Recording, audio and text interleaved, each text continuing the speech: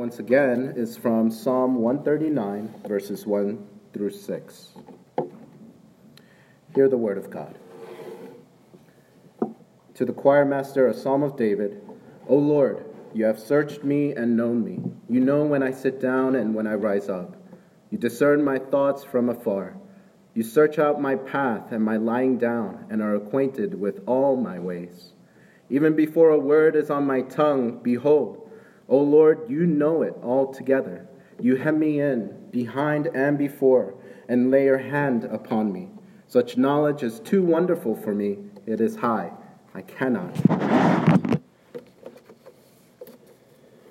We started our series in the Westminster Confession of Faith, and it's a historical document that summarizes the major beliefs of our faith. We've looked into why God gave us the Bible. We also looked into what it means for the Bible to be inspired. And today, we're going to consider the God of this Bible. And there's too much to cover in one sermon. So I'm just going to focus on one aspect of God. And it includes both his otherness and his closeness. When you look at Psalm 139, you are given a picture of God who knows everything. We call that omniscience, right? And what's really interesting, and we see the wisdom of God in this, is that there's a literary device that the psalmist that he uses in this psalm. It's called parallelism. And parallelism is when, in Hebrew poetry, the psalmist says one thing, and he says another thing right after that, but they're paired together in that they either complement each other, or they kind of repeat what they say. Now, this is really boring, I know, right? But I want to tell you that God is really wise in that he even thought about the language that he chose. He even thought about the poetic technique that's in that language to clearly communicate an amazing fact about himself when it comes to his omniscience in this passage. He actually uses the language itself. You know, if you ever wonder why did God use Hebrew? Of all languages he could have chosen, why Hebrew, right? There are many answers you could probably give to that. But one of the things that I was amazed with in this week as I was looking into this passage was that the parallelism that's inside Hebrew poetry, it somehow clearly communicates both the otherness of God, of this all-knowing God, and the closeness. And that's really cool if you think about how sometimes we try to focus only on one over the other. Sometimes we focus on how great God is, right? On how different he is from us, how he is not like us. And other times we focus on how he is kind of like us, right? How we can relate to him, right? But you know what the Bible does? The Bible doesn't emphasize one over the other. It presents both. Right? For example, an example of parallelism is in Psalm 1.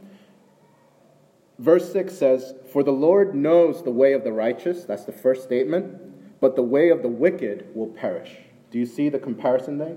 The way is repeated. Righteous and wicked is contrasted, right? The Lord knows the way of the righteous, but the way of the wicked will perish. That's called parallelism. Right? It's one example. There are many types, right? But that's one example. And the reason why I'm going through that is because all 6 verses in today's passage follow that mold.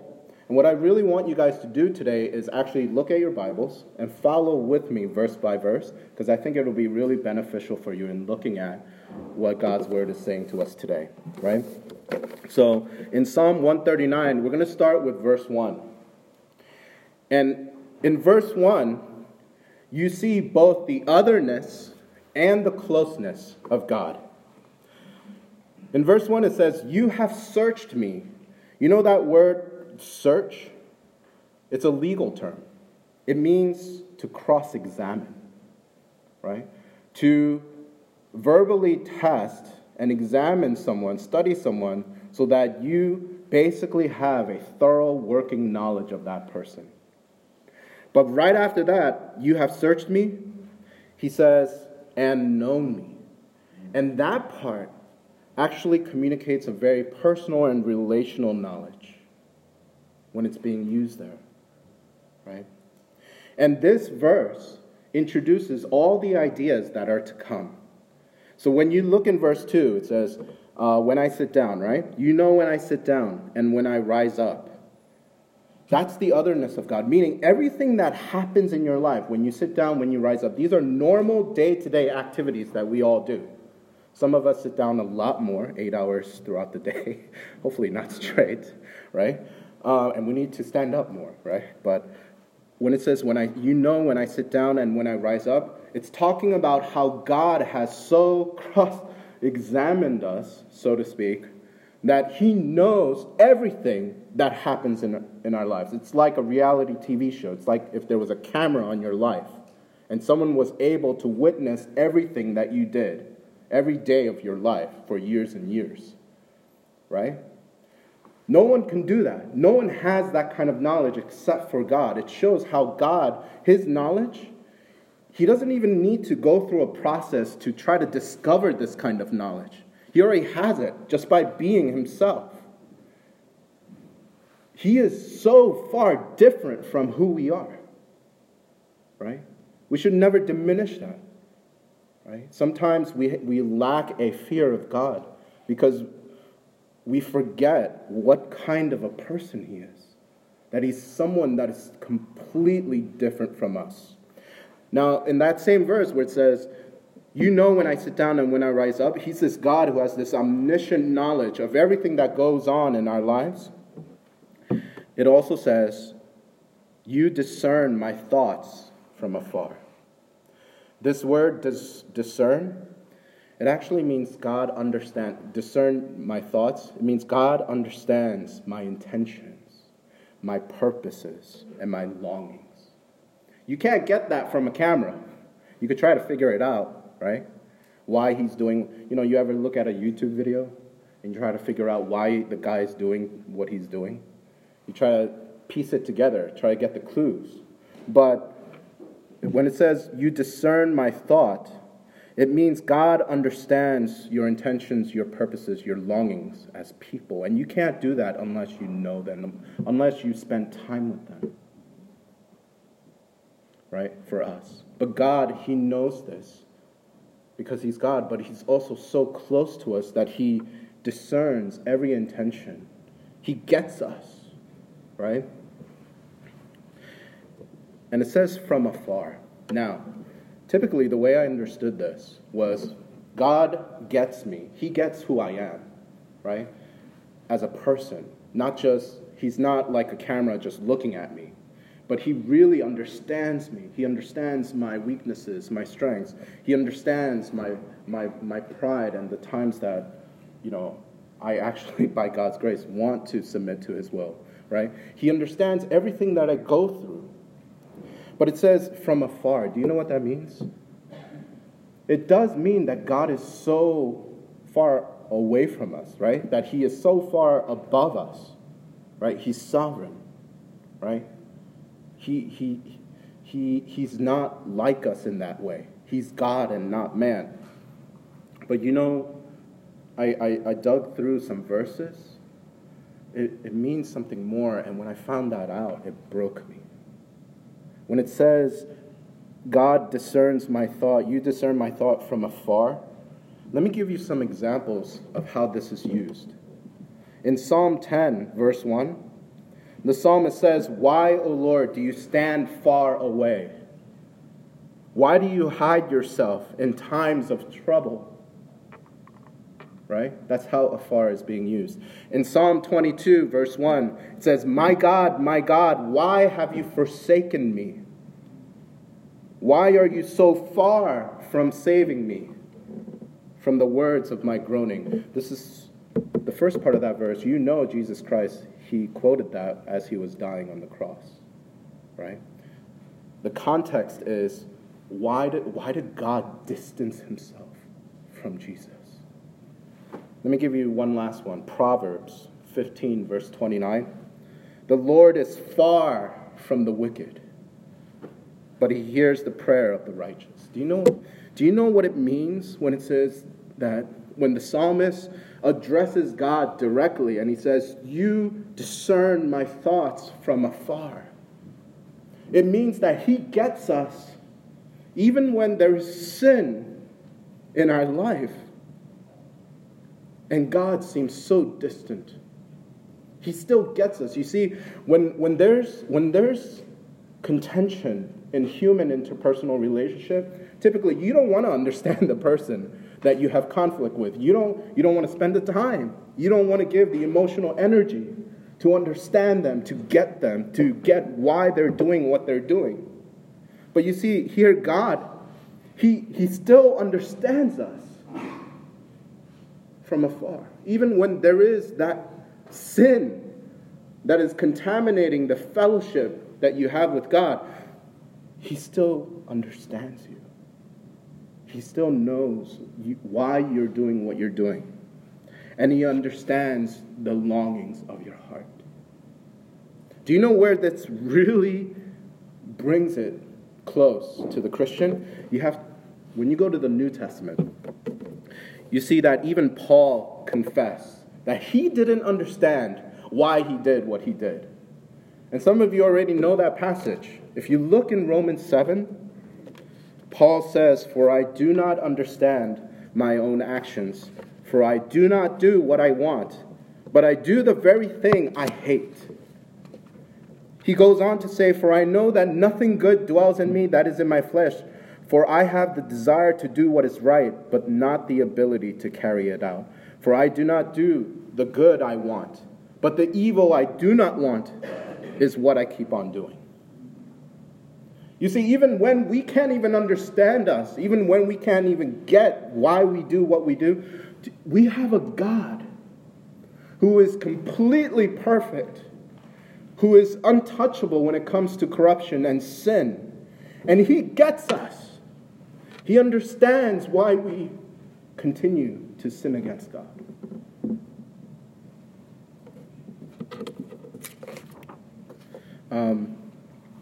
When you look in verse 3, it says, "You search out my path and my lying down."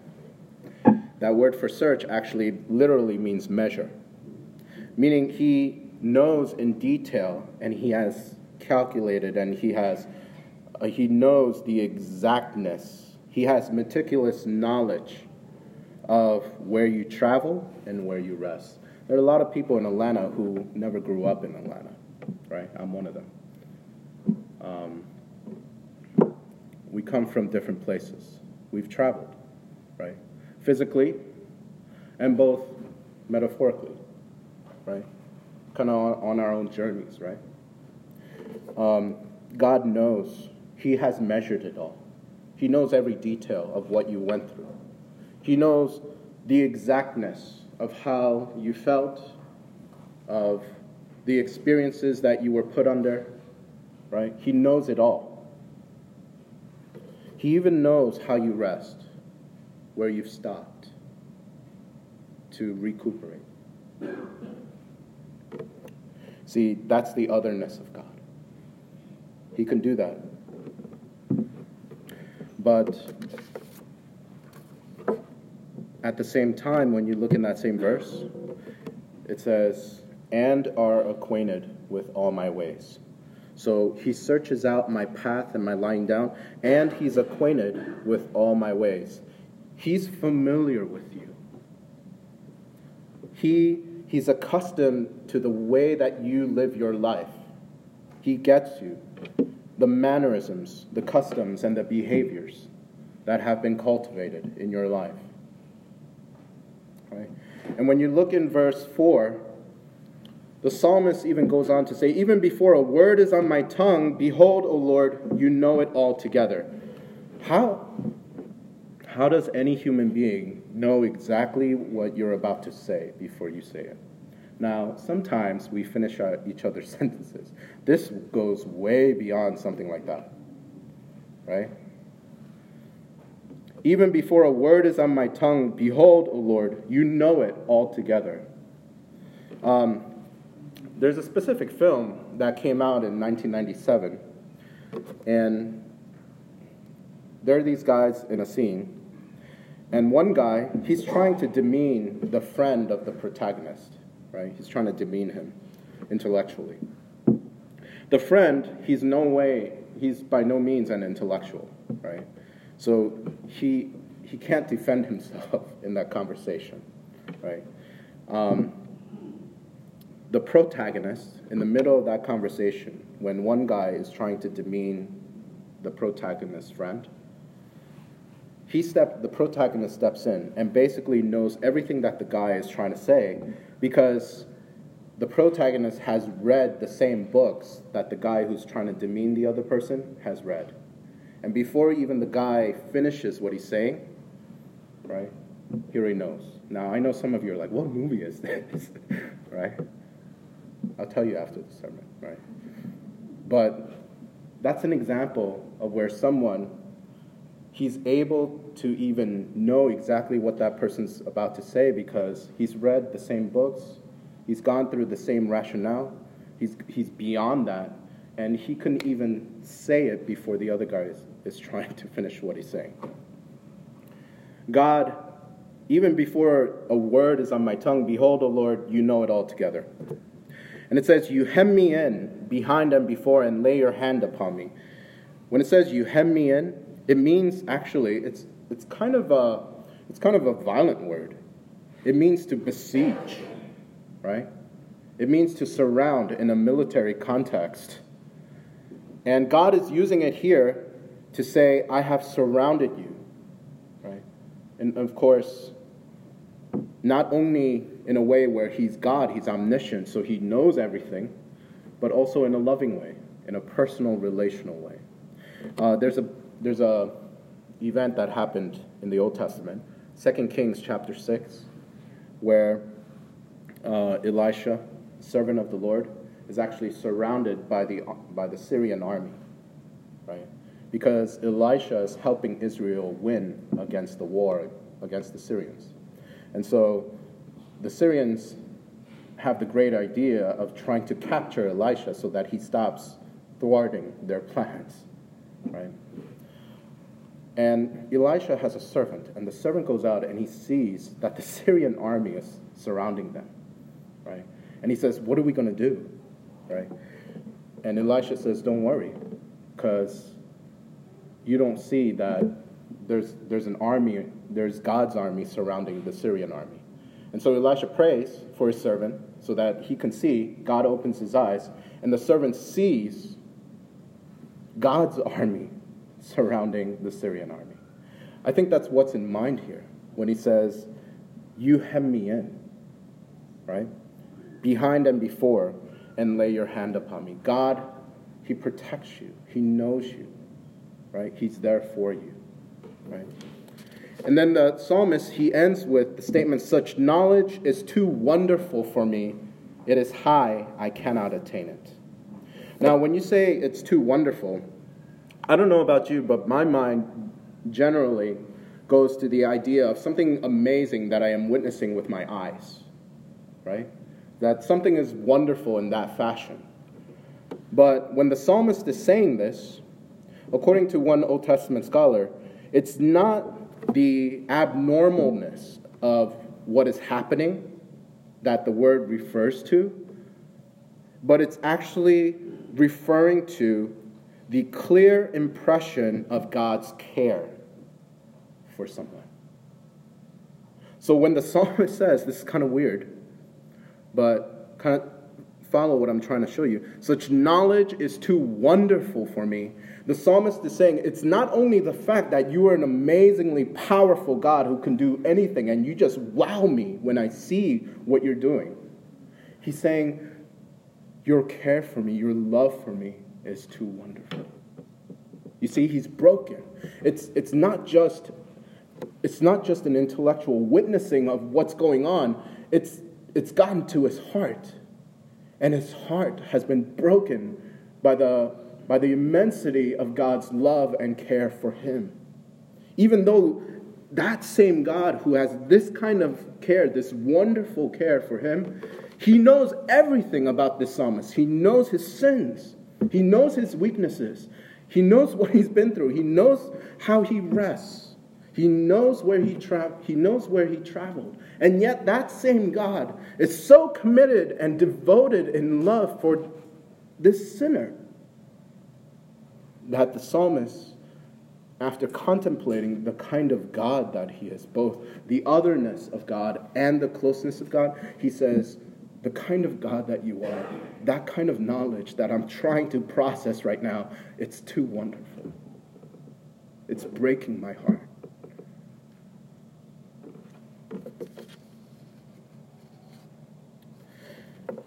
He literally says it is inaccessible. And what's interesting is in the English, it says, it is high, I cannot attain it. If you look in the Hebrew, it actually says, I cannot get to it. It is too high. I cannot get there. There's a directional implication there. I cannot get to it. It's too high. And he's absolutely right. Because if we try to figure out God and try to make ourselves right before God, there is no way you could get there. And that's why God, in all of his wonderfulness, he sent the wonderful counselor. He sent Christ to come down so that we can have access. Not because we've tried to, apart from God and his grace, try to reach God, try to access him, but because we depend on the one who made himself accessible to us, who took on flesh, who went through what human beings go through because of his great love for us. And I want to leave you with this. When you think about the otherness, and that's just one brief description of one characteristic of God. And as you think about that, your understanding, a high view of God, is not some detached intellectual exercise. For the psalmist, having a high view of God actually caused his heart to worship. And the higher your view of God, the greater your view of God, the smaller you become in your own eyes, but the greater your worship becomes for him. If you're wondering why you're going through a dry season in your life in terms of worship, and in terms, I'm not just talking about this place, I mean your whole life, right? Right? It's not anything that you can create for yourself to try to make you and God get closer. It's not some miracle that you should be looking for, some fantastic experience, right? It's knowing God. Getting to know who he is, how great he is, how he's nothing like you, how he will never be anything like us. But at the same time, how Jesus Christ chose to incarnate himself in the likeness of men because of his great and wonderful love for us. You know, when that knowledge just hits you, you know, you can only come to a place where you buckle and you worship the sovereign King. Let's pray. Heavenly Father, we thank you for bringing us together today. And I pray, God, that as we consider the otherness of who you are, that in one sense you are nothing like us, and the closeness of who you are, how you understand us even when we don't even understand ourselves, how you get us even when we don't even know why we do what we do, even though we don't know why we say what we say. Father, help us to trust you. and enrich our life of worship through a greater knowledge of you, God, both in our mind and in our heart. We pray in Jesus' name. Amen.